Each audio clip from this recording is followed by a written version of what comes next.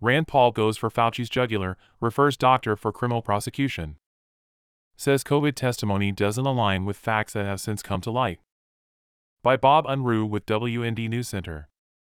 U.S. Senator Rand Paul, Republican Kentucky, is asking a prosecutor in Washington to investigate Anthony Fauci, who was a top COVID-19 advisor to President Donald Trump and then Joe Biden, for possible perjury charges, a federal offense that carries a punishment of up to 5 years in prison.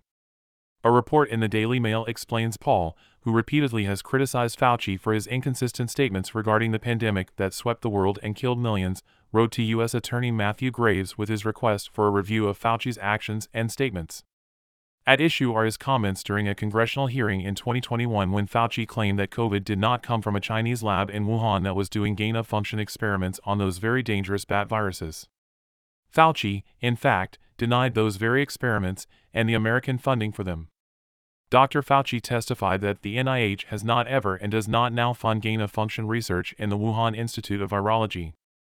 In a subsequent hearing, I warned Dr. Fauci of the criminal implications of lying to Congress and offered him an opportunity to recant his previous statements, the senator said. In response, Dr. Fauci stated that he had never lied before the Congresses and I'd not retract that statement, he wrote. However, Paul pointed out Fauci's testimony does not align with facts that have since come to light. Paul previously submitted a referral regarding Fauci to the Joe Biden-supervised Department of Justice, which has been busy trying to jail Biden's top 2024 presidential race opponent, President Donald Trump, but a Paul aide confirmed the DOJ refused to respond. The referral cites Fauci's comments on the coronavirus and its possible origins in the Chinese lab. Before Congress, Dr. Fauci denied funding gain-of-function research. To the press he claims to have a dispassionate view on the lab leak hypothesis, and in private he acknowledges gain-of-function research at WIV to his colleagues.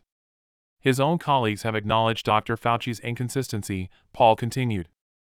A congressional hearing, however, is not the place for a public servant to play political games, especially when the health and well-being of American citizens is on the line, Paul wrote. Fauci, in July 2021, claimed the U.S. has not ever and does not now fund gain-of-function research in the Wuhan Institute of Virology. Such work in labs involves making viruses more dangerous or more easily spread in order to propose vaccines.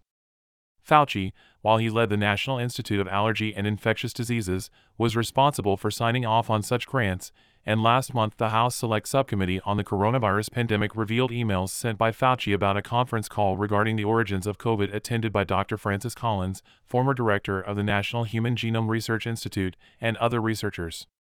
The Daily Mail confirmed, in one email, Fauci admits the scientists had concerns that COVID might have been genetically engineered and that these were worsened by the fact that gain-of-function research was taking place in Wuhan before the pandemic. That showed that back in 2020, Fauci acknowledged scientists in Wuhan were known to be working on gain-of-function experiments. While he never admitted that NIH funded those experiments, the Government Accountability Office revealed just last month that the Wuhan Institute of Virology and Wuhan University did in fact receive NIH funding, Paul has confirmed. In fact, at one point before his denials, Fauci wrote of the idea the virus came out of the Chinese lab.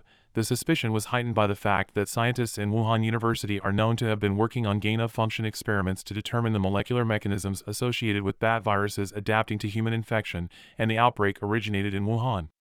Paul said, "This directly contradicts everything he said in committee hearing to me, denying absolutely that they funded any gain-of-function, and it's absolutely a lie." Top experts across the U.S. now consider the Wuhan lab as the probable source of the death and destruction delivered by COVID-19.